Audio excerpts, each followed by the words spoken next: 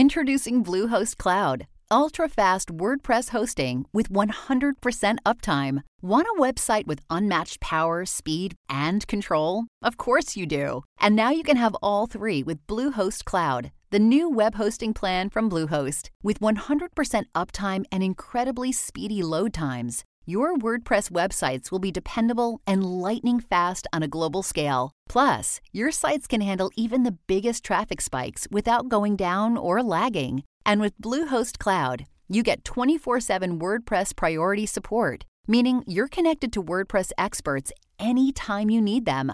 Not to mention, you automatically get daily backups and world-class security. So, what are you waiting for? Get Bluehost Cloud today by visiting Bluehost.com. That's Bluehost.com.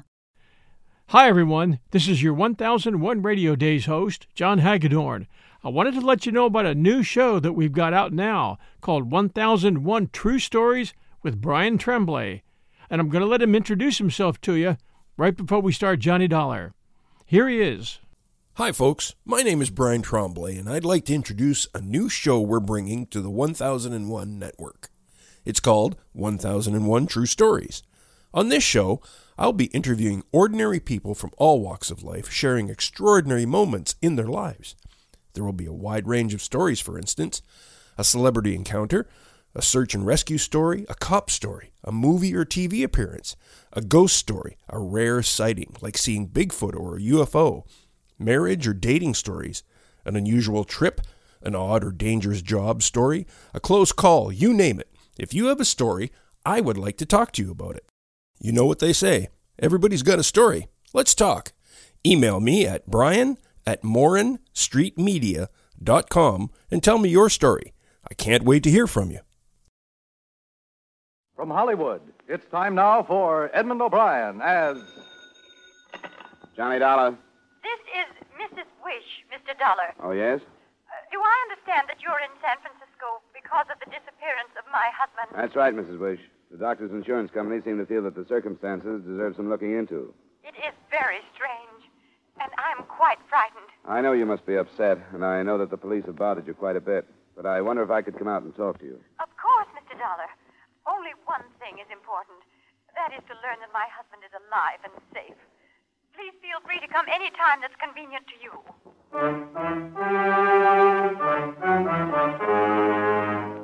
Edmund O'Brien in a transcribed adventure of the man with the action-packed expense account, America's fabulous freelance insurance investigator. Yours truly, Johnny Dollar.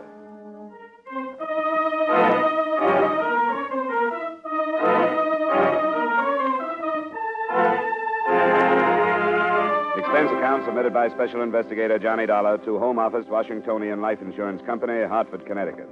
The following is an accounting of expenditures during my investigation of the Malcolm Wish, M.D. matter.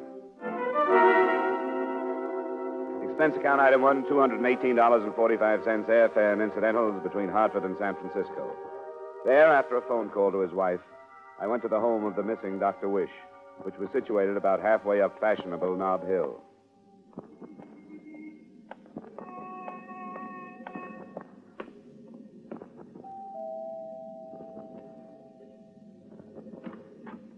Good morning. Oh, Mrs. Wish is expecting me. My name is Dollar. Yes, she is. Come in. Thank you. You're the insurance investigator. That's right. I'm the daughter. My name's Cecil. You learn anything about Father? Not yet, but I just got here this morning. Sure, should have realized that. I'd like to talk to you about it. Do you mean you think you know some other things that other people don't? Some other people. You haven't told the police? No, I didn't like the man who came here, Lieutenant Hughes. I don't want to talk to you until after you've seen her. Sure, anything you say. Where are you staying? The Cleveland Hotel on Sutter. I'm going to be downtown. I'll meet you at the coffee shop at noon. Okay, Cecil, I'll be there. Now, where can I find your mother? The second door leads to the morning room and a view of the bay. She's waiting, so just walk right in. And don't mention what I said to you. All right. I'll see you later. Yeah.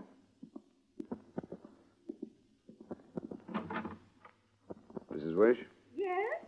I was told to come right in. I'm Johnny Dollar. Oh, yes, I've been waiting. Come and sit down.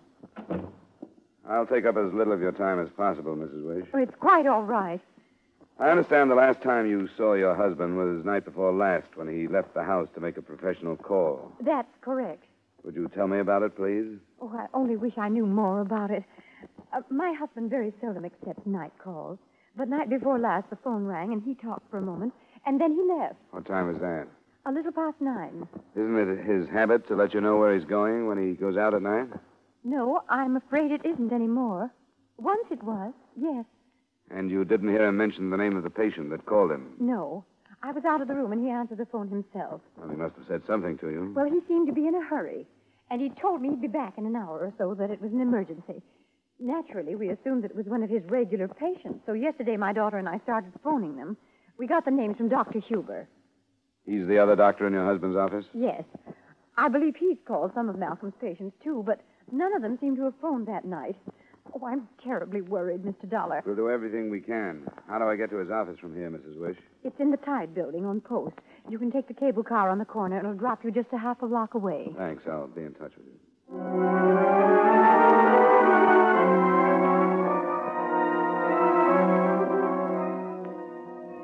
Right in, Mr. Dollar. I'm sorry I was so brief with you on the phone. I had a patient in the office at the time. That's perfectly all right, Dr. Huber. It wouldn't help matters to discuss Malcolm's disappearance in front of him. You know how tongues wag. Please be seated. It is true that this situation is not yet common knowledge? The papers have left it alone.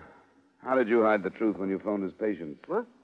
Oh, of course, you have met with his wife. She was insistent that I do that. But it is not my duty, I thought, at least at this time. Do you not agree? I suppose so, if you don't think Dr. Wish is in danger. I don't jump to that conclusion until I see some reason. The man has disappeared, Doctor. Many men have disappeared.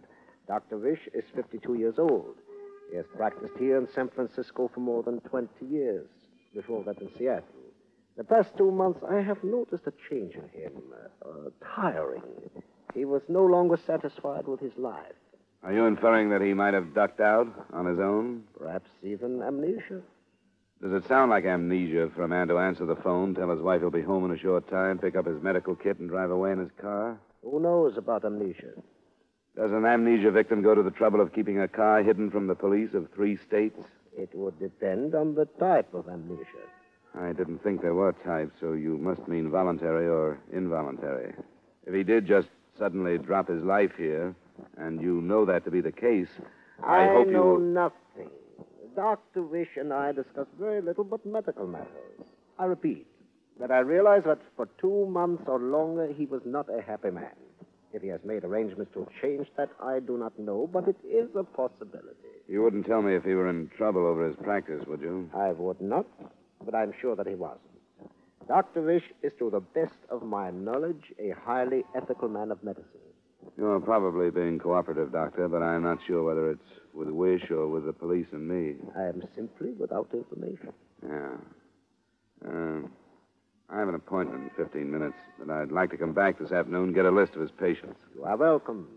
Please mention it to the receptionist on the way out. She'll be happy to gather the information for you.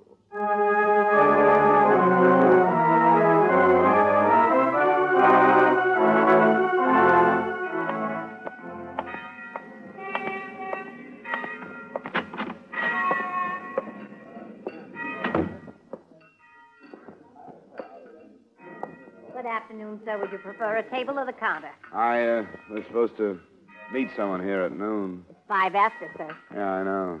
Well, I don't see her. I guess she's later than I am. Would it have been a Miss Cecil Wish, sir? Oh, yes, that's right. Then if you're Mr. Dollar, she phoned and asked me to tell you that she wasn't able to lunch with you, but that she would be reached by phone at her home any time after 2. I see. Well, thanks very much. I'll take the counter. Might as well have a sandwich. I didn't suspect Cecil's motives until I left the coffee shop. Then I realized I was being followed. I kept my eyes pretty much off the man, but saw enough to describe him. Medium height and a broad-shouldered suit, and the hair that showed below a hat was so white blonde that I thought it must have been bleached. He followed me to a drugstore where I phoned Lieutenant Hughes, the detective on the case. Then my shadow followed me aboard a Market Street bus and dropped off a block after I did. He was lounging on a corner when I went into police headquarters.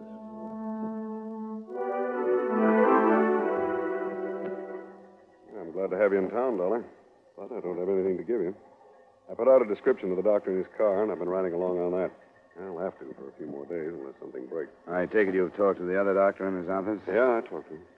And he hinted that Dr. Wish dropped out of sight. Yeah, and that in itself doesn't happen to be a crime. No, not yet, anyway.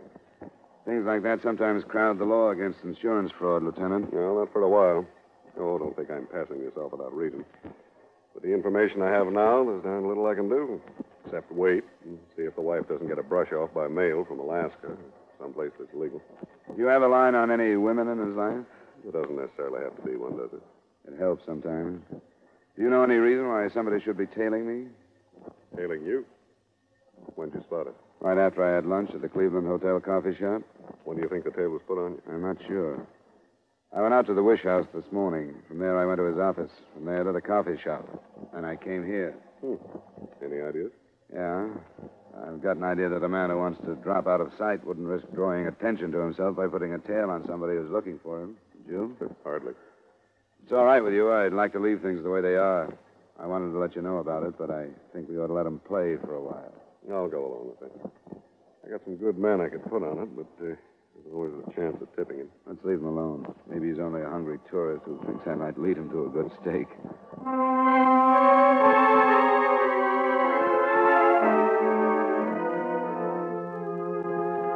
He followed me back to the doctor's office, and he was waiting for me 15 minutes later when I left with the names, addresses, and phone numbers of what I'd been told were all the patients of Dr. Wish. By this time, I was learning a few things about the man following me. He was good at it. Unobtrusive, not too eager, yet never losing me, though I didn't make myself too easy to follow. I let my shadow watch me buy some stationery and a paper near my hotel. Then I went up to my room, hoping he'd relax downstairs. I checked in the corridor 3 times in the next half hour, and then at 2:15 I phoned the Wish house.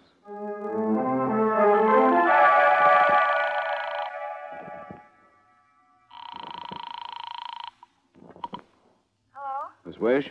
Yes, who's this? Mr. Dollar. Oh, I'm sorry about not meeting you. Something came up that I couldn't get out of.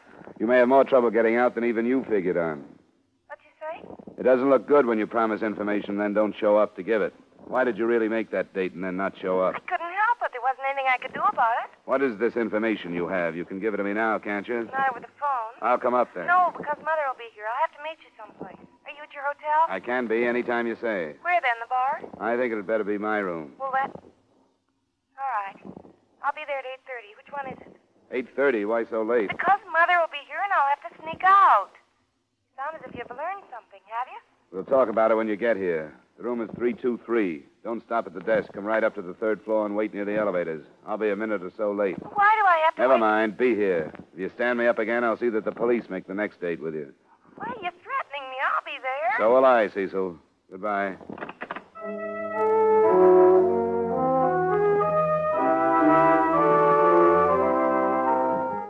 I left as soon as I'd hung up and led my shadow away from the hotel. Before, I thought there could have been any contact between him and Cecil Wish. I kept him moving the rest of the afternoon and away from phones as much as possible while I called on some of the missing doctor's patients. I arranged it so that he couldn't have seen her go into the hotel. And still, when I reached the 3rd floor, she wasn't waiting for me. When I spotted Lieutenant Hughes leaning against my door, I thought I knew why. Where the devil have you been, Dolly? Thought we'd lost you. I've been trying to do my job. Did you scare a girl away from here? Or did you notice? There's a time and place. Tell me, has this man stopped tailing you? No, he's waiting across the street from the entrance. Why, Lieutenant? Dr. Wish's coat, hat, shoes, and a suicide note were found on the Golden Gate Bridge about an hour ago. Uh-oh. Have they found his body? Not yet.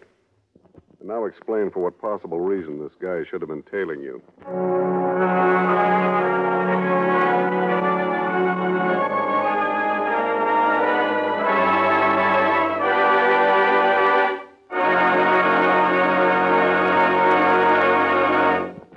We will return you to the second act of yours truly, Johnny Dollar, in just a moment.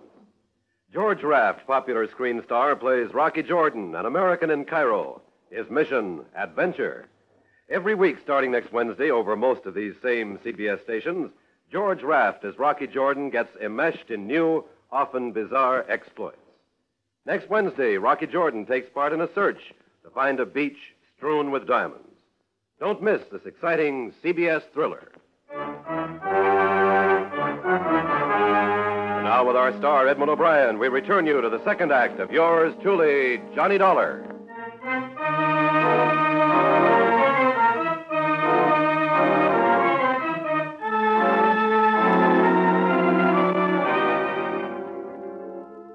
As it turned out, the lieutenant and I, instead of playing it smart, should have collared the blonde shadow hours before, but the boat had sailed. By the time we got down to the street, he'd disappeared.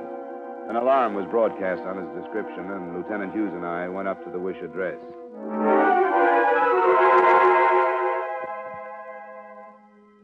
This doesn't seem possible. I've steeled myself to accept almost any kind of horrible news, an accident, some sudden illness, anything, but not this. Didn't your husband in any way show that he might have been despondent? In no way. Was there any trouble between you and him? We were normally happy little spats. Cecil. Yes, Mother? Was there anything hidden from me? Was your father unhappy because of something that you knew about and I didn't? Not that I know of, Mother. You've seen the note, Mrs. Wish? Yes, I've seen the note. And you're still sure he wrote it? Oh, I wish I weren't so sure. I'm sorry that it has to be brought up, but it sounded as if he were pretty unhappy about his life. Whatever it was, he kept it hidden. I hadn't an inkling. We've been so happy. The other doctor in his office thought that he might not have been so happy. Then Dr. Huber was aware of something I knew nothing about. Perhaps I was blind.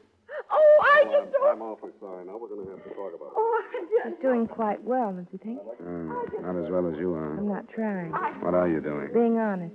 Father's not dead, and I think she knows it. I'm glad you're so sure. It's not a suicide from the Golden Gate Bridge. That's too much. Come on out in the other room. We'll be back in a minute, Lieutenant. Yeah, all right. Cecil, where are you going? I'll come right back, Mother. Father had no reason to take his life. What do you think has happened, then? I was going to tell you what I thought when we planned to meet at noon, but I changed my mind. Is it a change of mind what came up that you couldn't get out of? It's harder to get away from than a lot of things. First, I thought that he was playing a dirty trick on me. Then I wondered if I wouldn't be playing a dirtier one on him by telling you about it. You changed your mind about meeting me at 7, too. I got the news about the things on the bridge just as I was leaving. Father's reached what they call the dangerous age. I guess it is. He finally fell in love. I don't envy him. Dr. Huber diagnosed it as possible amnesia. A typical Huber diagnosis. I don't think he knows about things. But you found out. Of course I did.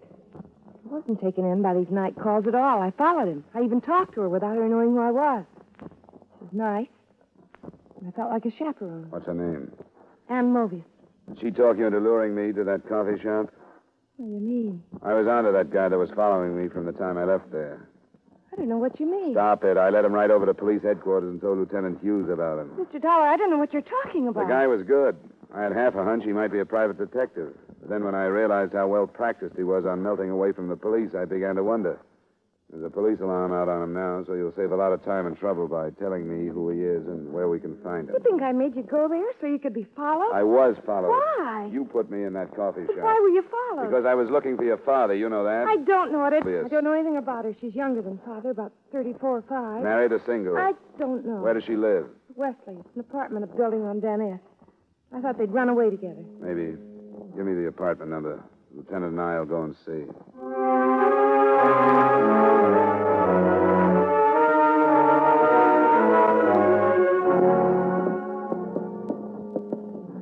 It'll be the next one. Let's take it slow. No voices. Wait a minute. No, I guess not. There's a light showing under the door, though.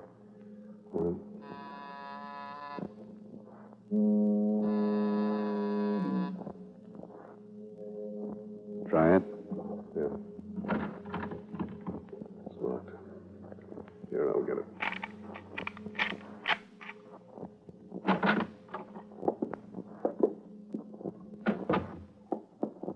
That closed door must lead to a bedroom. Mm-hmm.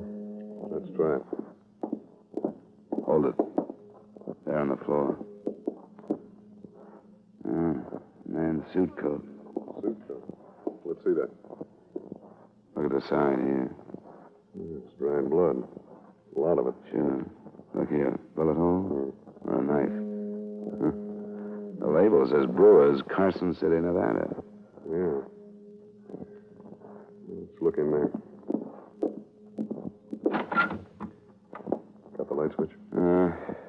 Yeah.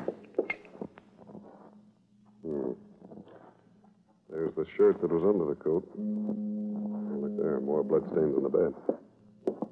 There's something more, Lieutenant. It figures that Dr. Wish was here, all right. There was a metal wastebasket in the bathroom doorway. In it was a large amount of surgical dressing, all bloodstained. It told of a wound that had been dressed and redressed a number of times. Other things in the room fell into place. A sales slip from Mill's department store in San Francisco. It was in receipt of the purchase of a man's shirt and jacket, probably to replace the bloodstained ones left in the apartment.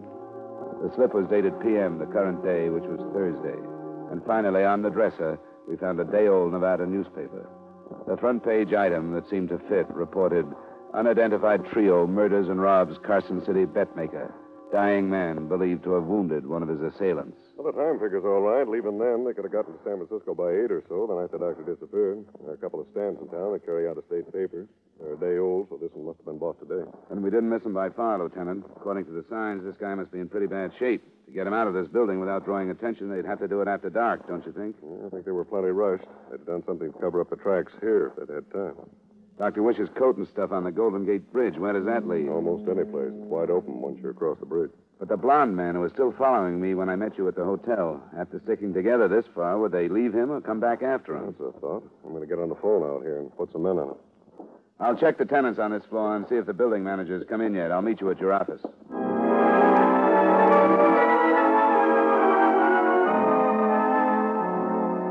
I got nothing from the building. The woman, Ann Movius, hadn't lived there long enough to become friendly with anyone. The manager knew that she had received men visitors now and then, but that was all. Nobody had seen an injured man enter or leave. An hour later, in Lieutenant Hughes's office, I learned that the police had had better luck than I had. I got on the teletype to Carson City. Your description of the blonde man fits what they have in a man named Ned Ring. Records in Nevada and Utah. Anybody with hair like that never should have tried to be a criminal. Yeah. And I gave them the name Movius. They have an Alan Movius. No record. But no one associated with this Ned Ring. So it figures. No next of kin on Movius, I suppose, huh? No. But he must be a brother to the woman. Unless that's her married name. Anyway, they never heard of her. She's clean as far as we're concerned. Yeah. Well, I guess she just happened to know her. No, wait a minute. Hello. Right. Yeah, that's the name, all right. Oh, good. Put him in a room. We'll be right down. How was that? Your blonde friend. He was picked up boarding an airport limousine.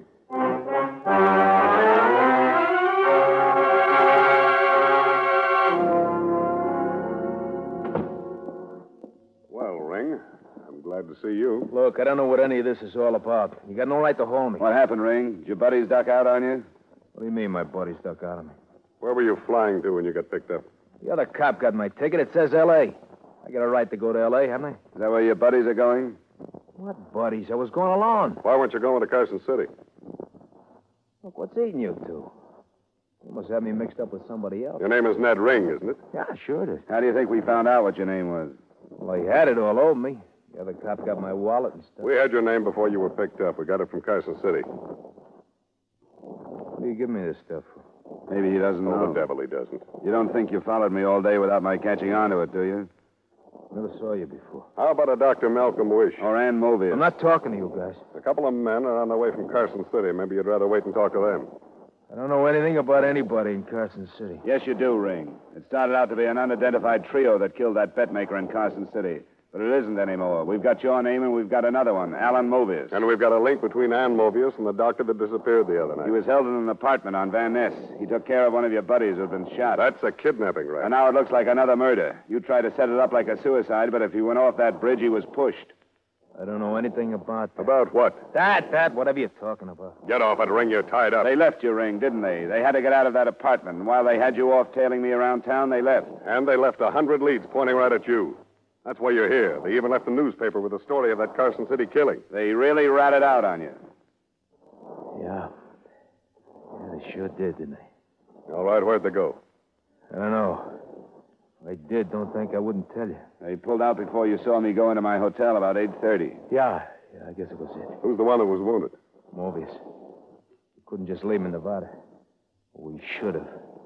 Kept yelling about a sister in Frisco was friends with a doctor, so we drove him all the way here. How bad is Mobius? Pretty bad. Slug is inside him someplace. How far do you think they could drive on him? I didn't think he could be moved out of that apartment without killing him. Where does the sister stand in all this? No place. She was stuck. Seeing her brother like that, she couldn't think of anything but him. She lied to the doc. She told him she got hurt to get him over. And Gould and me woke up. Gould. He the third man? Yeah. He's the one who did the gun work in Carson City. We knew we couldn't let the doc go unless Mobius died or else got better so we'd get out of here. We was trapped more than the doc was. That's why I had a plan on his house and picked you up. I think you're talking straight with us, Ray. I hope you are. I haven't got much reason not to, have I? Well, there must have been some talk about where you'd go if you had to leave. We never did get to that. I knew where they were, brother, I tell you. And you can believe that. I'm not aching to take all this by myself. He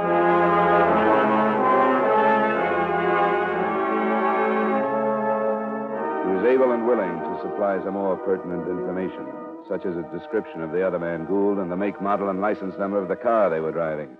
Even with that, it looked like the case would stretch over into the next day. But at 11:30, Lieutenant Hughes got a phone call from Petaluma, a small town some 30 miles north of San Francisco. All that drugstore. Douglas was handed a prescription for a painkiller that he had his doubts about. It was filled out by a Dr. A. Wish. He called the sheriff's office, and they have a man on the customer. Yeah, this is probably it.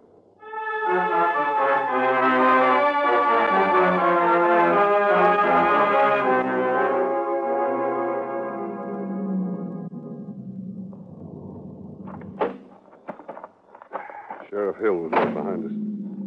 You get the layout of this place? I guess all these motels are about the same.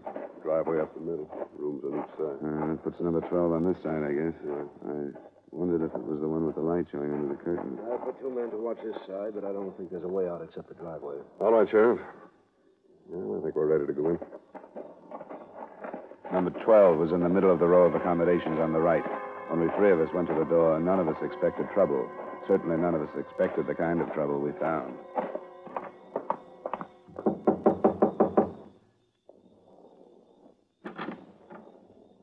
Yes? Police. Where's Dr. Wish? Police? I am Dr. Wish. I'll stay outside, Lieutenant. All right, sir. You all right, Dr. Wish? Yes? I was sort of surprised when you answered the door. Where are the others? Ann Mobius, her brother, the man named Gould. They're here. Where? In the bedroom. I'd like to tell you I've killed them all. Sit down, Dr. Wish. I'm going to go take a look, Dollar. Tell me what happened. I killed them. When we left the city, I knew I would. I'd have to die myself. I told Gould only one thing would save Mobius and wrote the prescription, and I killed him with it. The wounded man with an injection, the others internally in water. And Mobius, too? Yeah. And Mobius, too. With her brother. She was with him. She told me she wasn't. She told me she... I didn't believe. I didn't believe. Dr. Wish. She told me before she died. She... Lieutenant Hughes. We have to get him to a doctor. He's got some of that stuff himself.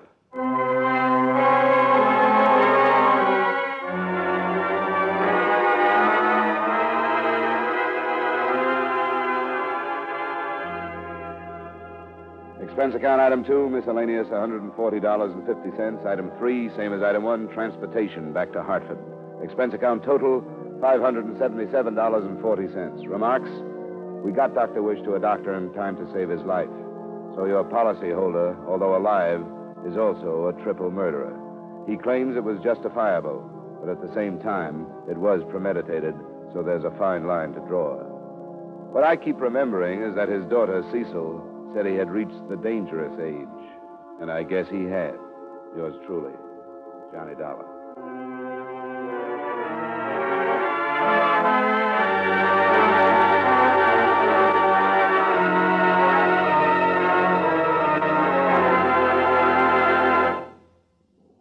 Yours truly, Johnny Dollar, stars Edmund O'Brien in the title role and is written by Gil Dowd.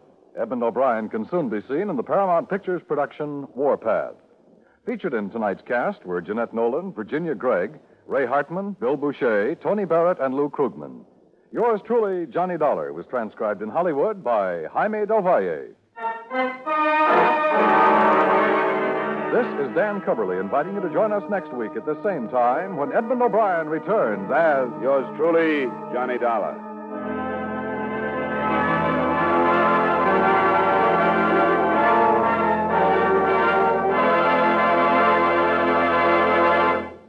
For your security, for your country's security, invest regularly in United States defense bonds. Buy them automatically through the payroll savings plan where you work. For personal security, for America's defense. Now, let's all buy bonds.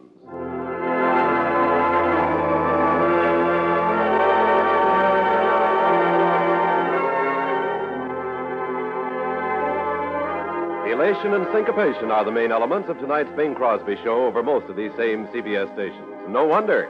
The groaner himself vocalizes and informalizes. And Bing's guests include Tommy Dorsey with some fancy licks on his slide trombone, hot violinist Joe Venuti, and that equally torrid songbird, Teresa Brewer. Tonight on the Bing Crosby Show, for it follows immediately over most of these same CBS stations.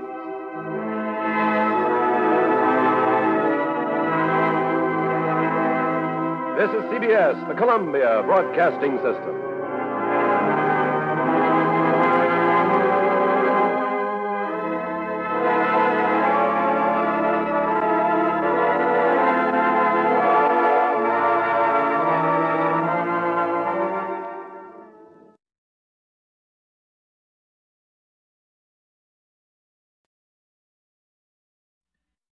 From Hollywood, it's time now for Edmund O'Brien as... Johnny Dollar. Oh, yes. This is Inspector Sailor, Scotland Yard. Oh, yes, Inspector. Thanks for calling back. I understand you've been assigned the Scott Jewel theft investigation? Yes. Inspector Finley's been taken ill. I was given the case this morning. As a matter of fact, I just received the file with your request to telephone. Well, that puts us about abreast then, Inspector. I got in from the States last night. I'd like to get together with you so we could compare notes. Yes, splendid. Could you come to my office? At your convenience. Well, then, why don't you come right over? But first, Mr. Dollar, tell me, did the insurance company send you to London in the belief that the yard is no longer competent? What? We've been reminded, you know, that our reputation has fallen off badly since the Stone of Scorn is stolen. But perhaps you and I shall have better luck, huh?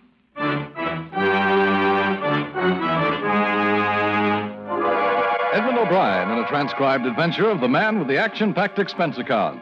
America's fabulous freelance insurance investigator. Yours truly, Johnny Dollar.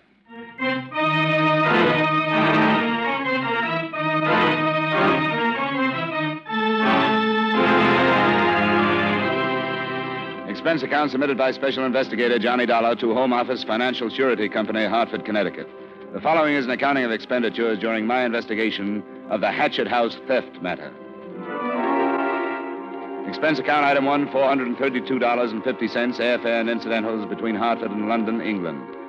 I arrived in the evening and learned by phone that the original inspector assigned to the case had been replaced.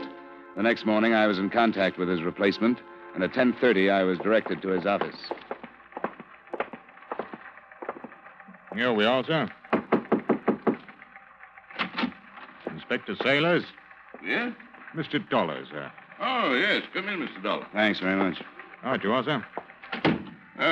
Pleasure, Mr. Dollar. How do you do, Inspector? Yeah. Speaking to an acquaintance of yours a few moments ago. Inspector Finch? Oh, yes. Yes, I worked on a case with him over here last year. How is he? Oh, quite well, thank you. He complimented you quite highly, sir. Well, that's very nice of him. But as I remember it, I think I was more of a burden than a help to him. Yeah, I doubt that. Well, I suppose we should face the situation at hand. Yeah. I brought an accurate description of all the jewelry insured by Mrs. Scott. Oh, splendid. But the cable that reported the theft wasn't quite clear as to which pieces were missing. Well, Inspector Finley's information on that score is quite accurate, I think. Yeah, here we are. Oh, thank you. And he's covered the methods used in the commission of the crime quite thoroughly, I think. I'm going to spend the afternoon in Crime Index. I should probably be able to link the method with a few of our known criminals. Gentleman's investigation, huh? I suppose so. Rather tedious, but quite often successful. I'd like to see Mrs. Scott myself, if it's all right with you. Of course. I shall arrange a car and a driver for you. Will early afternoon be suitable? Well, thanks, but there's no reason to go to that bother, is there? Isn't she staying here in London? No, she let a place near Seven Oaks in Surrey, about 20 miles south of here. Quite an historic establishment, I'm told. It's called HATCHET House.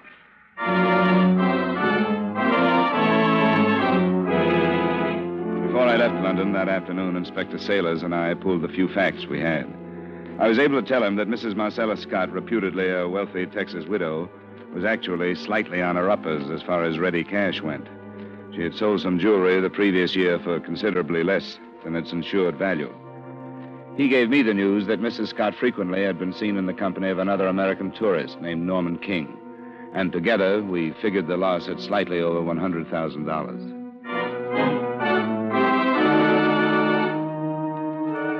Hatchet House was a medium-sized pile of ivy-draped masonry just on the northern fringe of Seven Oaks. In addition to history, it boasted some seclusion, being set back from the road in the middle of a walled garden. Mrs. Scott was in the village, but was expected back momentarily, and would I care to come in and wait? The library is quite comfortable if you'd care to go in there. In a minute, thanks. Your name is Garrett? Yes, sir. You've been employed here during Mrs. Scott's whole stay? Oh, yes, sir. She bought my services from the other side. I'm not without recommendations in Seven Oaks, sir. And you must know pretty well who's been in the house, at parties and so on. I'd say so, sir. But they've all been genuine people. Class, you know. I wouldn't say that any of them would stoop to thievery. How many other servants are there? 2 that live in. There's Millie Hankey. She's a maid. There's old Mr. Minns. He's the gardener. He's got a cottage out back. Mrs. Scott was entertaining night before last when the jewelry was stolen. Had she hired any extra servants? No, sir. Oh, thanks, Garrett. Oh, there's Millie. Millie, come here, do. Here's an American gentleman to see you. How do you do, sir? You're Miss Hankey? Yes, sir. He's come all the way from the other side, Millie, about Mrs. Scott's jewels being stolen. It's a scandal, that's what it is. But I don't suppose you'd say it's the only one. Watch your tongue, Millie. Watching it. I'll be in the pantry, sir, if I can be of any more service to you. Thanks, Garrett. I will want the names of the people who were here the other night.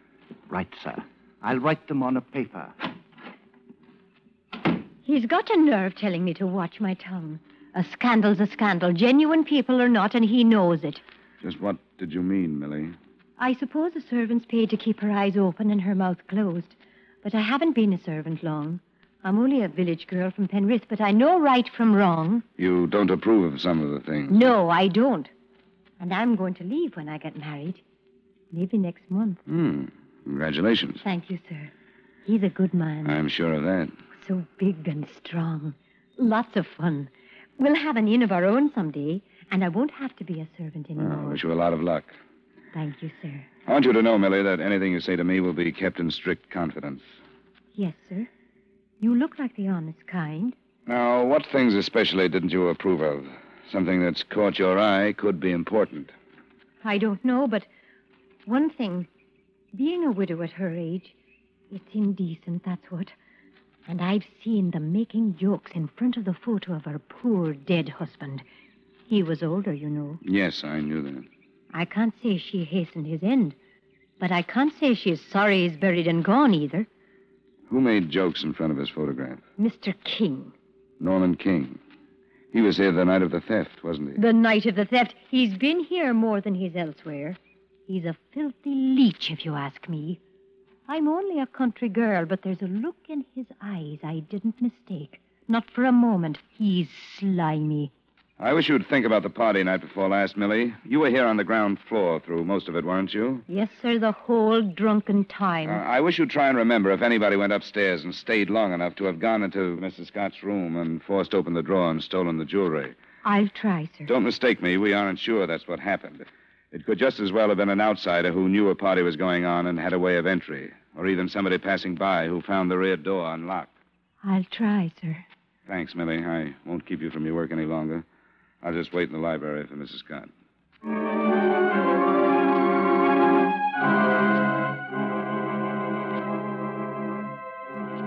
I waited an hour until the butler, Garrett, notified me that Marcella Scott had phoned. She had met some friends in the village, had driven to London with them, and wouldn't return until the next morning. I could find her any time after 9 that night at Claridge's Hotel. I spent another 20 minutes with the servants and left for London and Inspector Saylor's office.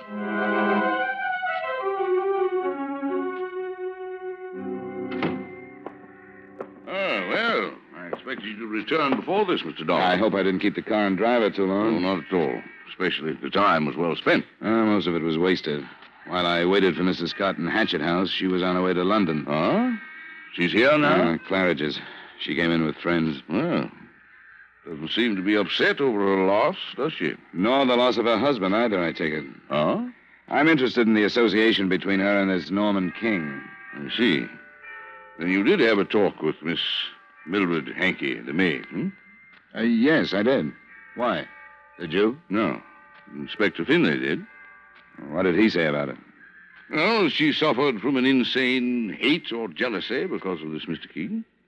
I didn't see it quite that way. That she berated the friendship shared by Mrs. Scott and him. This is what he jotted down. Investigate possibility of collusion between Hankey girl and King. Well, as I said, I didn't see it that way, but maybe he hit something. Perhaps. King's from New York. I'm going to make a phone call, see what I can learn about his background. In the meantime, I hope to meet him. At least I think he's here with Mrs. Scott. You're going to see her, then? Her message was that I could any time after 9. I plan to be available about 2 minutes after. I shall be interested to hear. Did you get anything from your files? Nothing. Dreadfully and absolutely nothing.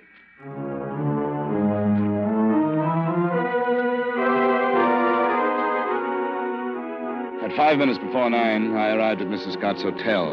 On the stroke of 9, I phoned her suite, and at 3 minutes after, I met her. A striking honey blonde with tanned skin and an athletic figure that dressed her clothes nicely. I'm sorry I missed you in the country, Mr. Dollar. It's all right. I should have phoned. I suppose you're here to save what money you can for the insurance company in case my things aren't recovered. Insurance companies don't operate that way, Mrs. Scott. They can afford not to. Please sit down. Thank you. It's the expected thing, I guess. But I suspect one of the servants had something to do with it. Do you have any special reason for that suspicion? Oh, they're strange people.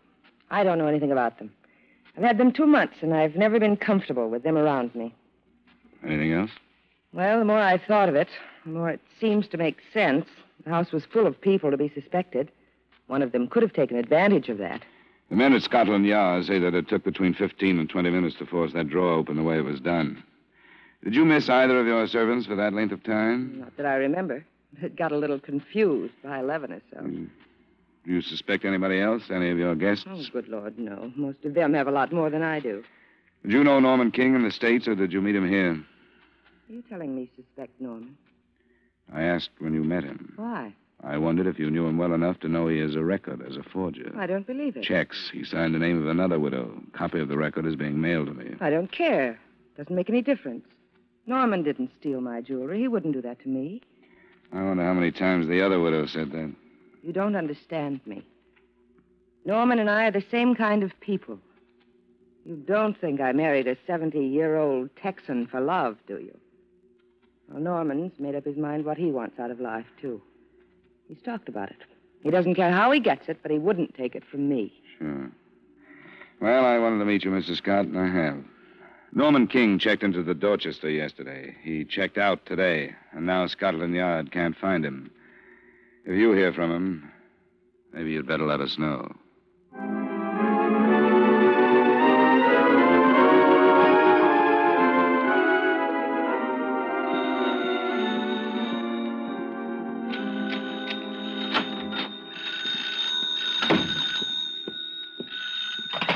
Johnny Dollar.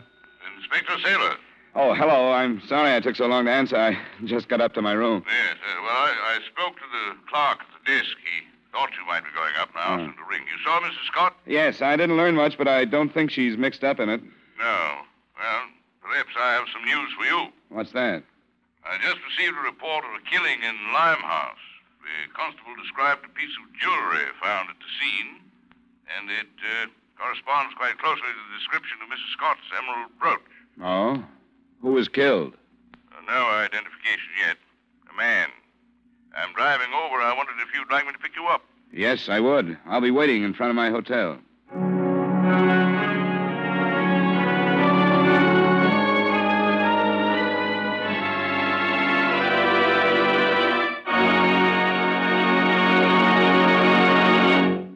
We will return you to the second act of yours truly, Johnny Dollar, in just a moment.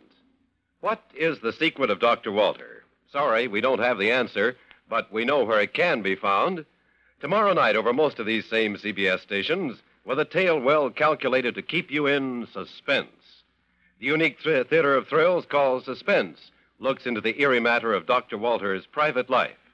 Another thrilling CBS suspense drama tomorrow night. And now with our star, Edmund O'Brien, we return you to the second act of yours truly, Johnny Dollar.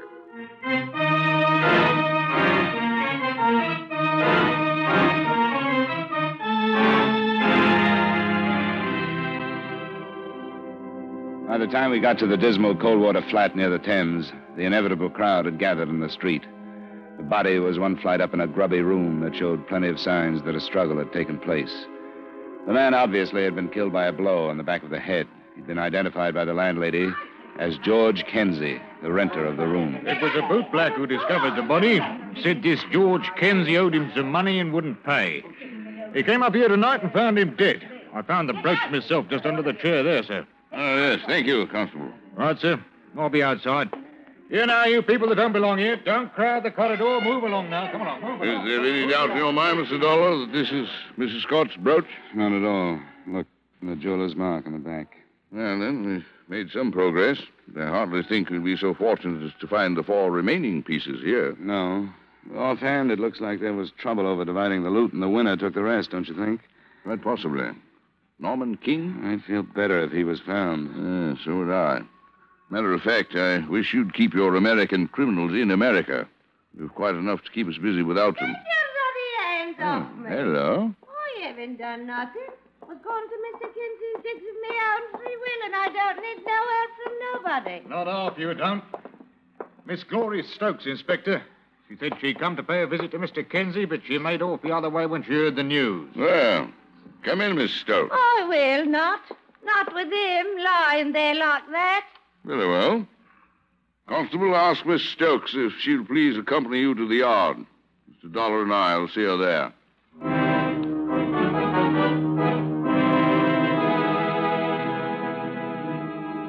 I suppose it's understood that when you're with Scotland Yard, you do as Scotland Yard does. We didn't search the place, but we learned it was empty of any more jewelry after a crew of technical men collected every possible bit of physical evidence in the room and started it towards the yard's various laboratories.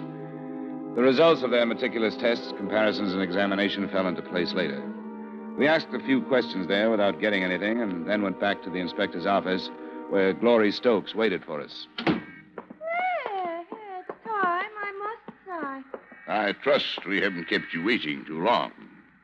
This is Mr. Dollar, American investigator. How do you do? What would he be investigating that would concern me? We'll explain the whole thing to you, Miss Stokes. It ain't Miss Stokes. Something tells me I'm going to wish it was. You're married? I am. That's why I was going to George Kinsey's. I haven't seen me hubby for 3 days. And I was going to ask George if he knew where the rotter was. What's your husband's name? Leonard Stokes. You haven't seen him in 3 days. That's right. Couldn't he give you any idea where he was going? No, why should he? I don't care where he goes, and he knows it. But you said you were looking for him. I was. If he's going to desert his poor wife, she's got a right to know, hasn't she? Yes, I suppose she has. I take it he spent quite a lot of time with this George Kinsey. Too much, if you ask me. George was no good. He was a thief. I knew he'd end up dead like this. And if I told Leonard once, I told him 100 that he'd get into trouble if he chummed with him. He is in trouble. Ain't he in trouble?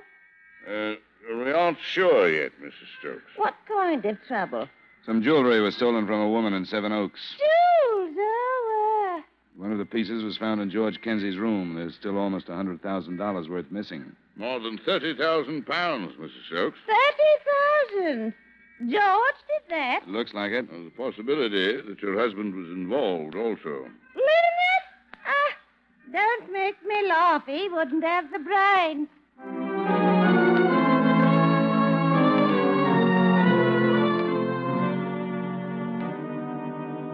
The next morning, armed with pictures of both Stokes and the dead man, Inspector Sailors and I drove back to Seven Oaks. He dropped me at Hatchet House and went on to cover the village himself. Mrs. Scott received me in the library. Good morning, Mr. Dollar. Mrs. Scott, you must have left London early this morning. Yes, I did. Have you made any progress? Some, yes. Have you heard anything? I was very unhappy after you left last night. Why? Did you suddenly get lonesome for your jewels? I think you know why. I made a confession to you. I let you see what I really am. I never do that. It's all in confidence. Forget it. I've been trying to. I got a radiogram from Norman King. It arrived here late yesterday afternoon. Did you notify Scotland Yard? No, I know you asked me to, but I didn't think it was necessary. He's on his way back to New York. He wouldn't do that with stolen jewelry, would he? It would be stupid, but I'll want the name of the ship. I'll give it to you. He inferred that he knew his record would come to light because of the theft and that he'd feel better leaving England before he was asked to leave. He's a stupid, irresponsible dunce. Yeah. I have some photographs I want you to look at. Here, I'll spread them out on the table. Who are they? Pictures of this man may not be quite lifelike because he was dead when they were taken. Who is he? His name is George Kenzie. He was found beaten to death last night. Your emerald brooch was on the floor near him, so we're assuming he was killed because of your jewelry. You ever seen this man around here? No, not that I remember. I want you to remember one way or the other. It's possible that this man just received the stolen property from someone else, but if we can find somebody in the house or in the village who recognizes him, then we'll feel sure that he actually was the thief, or one of them anyway. I'm trying to be sure. What about the other one? I don't think I've seen either of them. And if you'll leave the room, I'd like to talk to your servants. You're going out of your way to be nasty. You thoroughly despise me, don't you? No. What I dislike is the fact that the physical part of you wasn't matched up with some mental apparatus that deserved it. Why?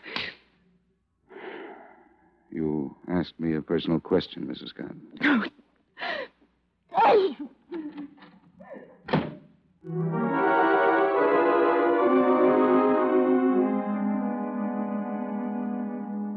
I want you to look at the photographs and think. It's important that we find out if you have ever seen either of these men in Seven Oaks.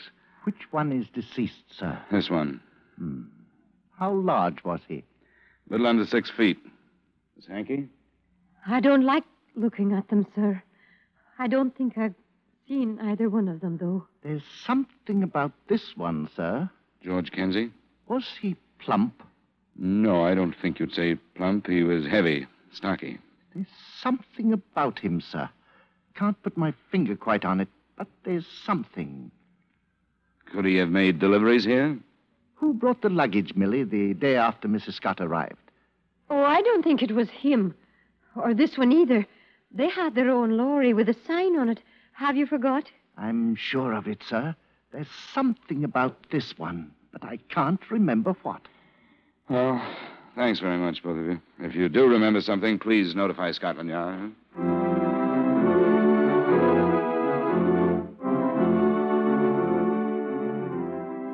In the village, Inspector Sailors had found a few people who thought they recognized George Kenzie and 2 who were positive. None of them had recognized Leonard Stokes. So by the time we had left Seven Oaks, we were fairly sure that Kenzie had been actively involved. But since he was dead, being sure didn't mean any progress.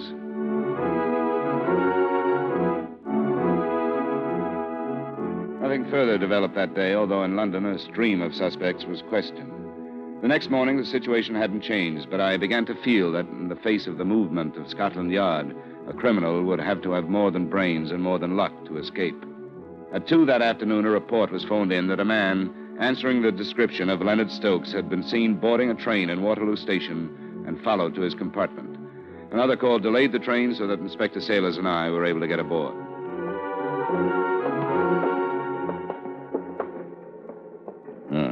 Here we are. If you don't mind, Mr. Dollar. It's your island, Inspector. Yes, thank you. Scotland Yard. What? Are you Leonard Stokes? Am I who? No, I'm not. Who are you then, sir? Well, I don't see how you've a right to You go... must have identification. Let me see it, please. All right. I'm Leonard Stokes. Who's he? An American, Mr. Dollar, sent here to recover Mrs. Scott's stolen property. You know where it is, Stokes? Answer him. It's all right. All right, I know when I'm beat. Yes, I know what it is. But I didn't kill George. How did you know he was dead, Mr. Stokes? Well, I tried to telephone him. That's how I found out. He was killed because of the jewelry, wasn't he, Stokes? I don't know. I don't know why he was killed.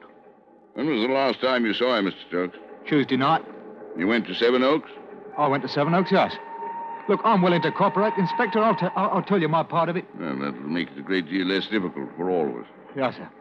Well, he asked me to go to Seven Oaks with him. I didn't know what he was up to. I thought we was just going for a little drive. Out of 5 pieces missing, Stokes, we found 1 in Kenzie's room. Now, if you know where the rest of them are, you must have known what he was up to. If I had, I wouldn't have gone. That's the truth. Before I knew it, he stopped off at this HATCHET house and told me to wait in the motor. He must have explained why he stopped. Well, he said he had a friend to see, a gardener. Gardener at HATCHET house? That's what he told me. He came back in a while, and then we drove off. And you still didn't know what was happening? No. When did you? When it was too late. On the road back to London, he told me. He told me whether I knew it or not, I'd just stolen some jewels. Well, I thought he was joking. Then he showed them to me, and he says, "Who's going to believe you, Len boy, when you say you didn't know nothing about it?" Oh, what could I do? What did you do? I drove back to London. Why was there only 1 piece of jewelry in Kenzie's room? Well, that's all he took. Said he wanted to give it to a chum. And you took care of the rest of it? Well, I was afraid to do anything else, sir. He kept telling me I was complicated in it.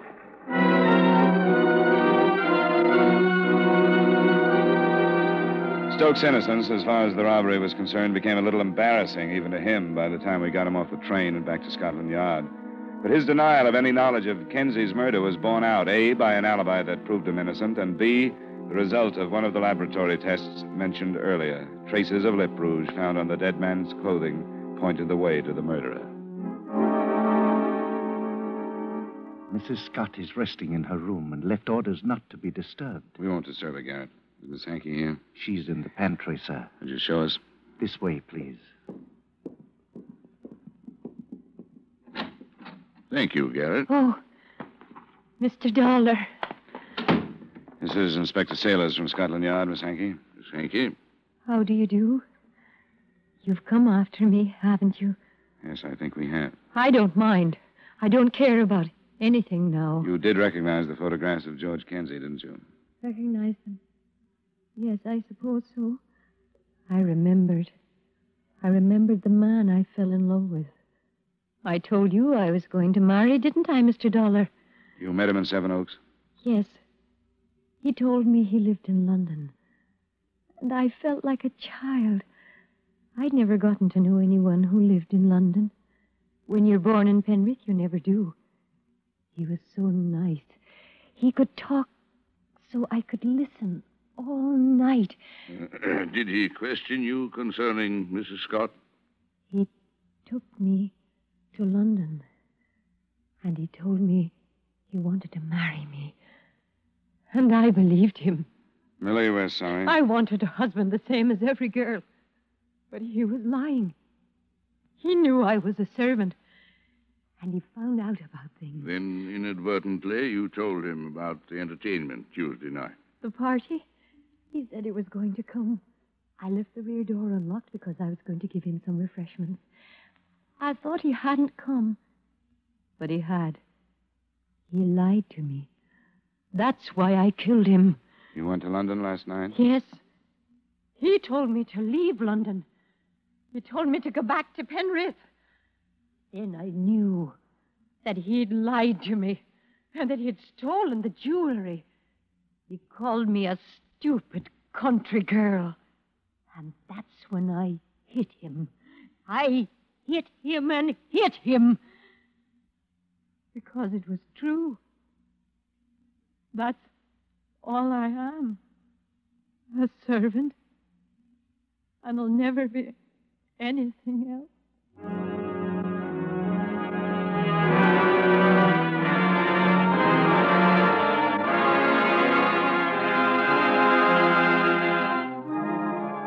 Expense account item 2, miscellaneous, $317.75. Item 3, same as item 1, transportation back to Hartford. Expense account total, $1,182.75. Remarks? The jewelry was recovered, but in spite of its value, that didn't seem too important. The importance, as I saw it, lay in the complete reversal of values. Mildred Hankey, who only wanted goodness, had found badness. And Marcella Scott? Marcella Scott left for Capri the following day. Yours truly, Johnny Dollar.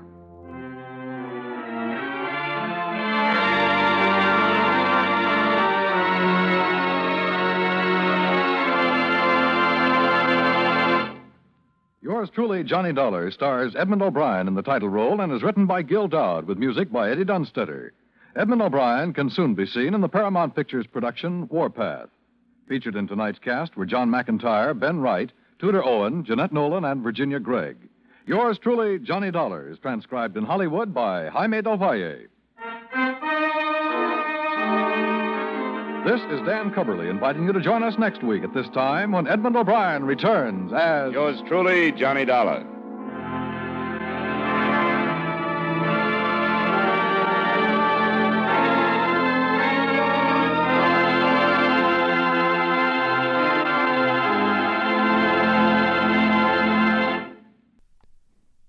Thanks for joining us, everyone, at 1001 Radio Days.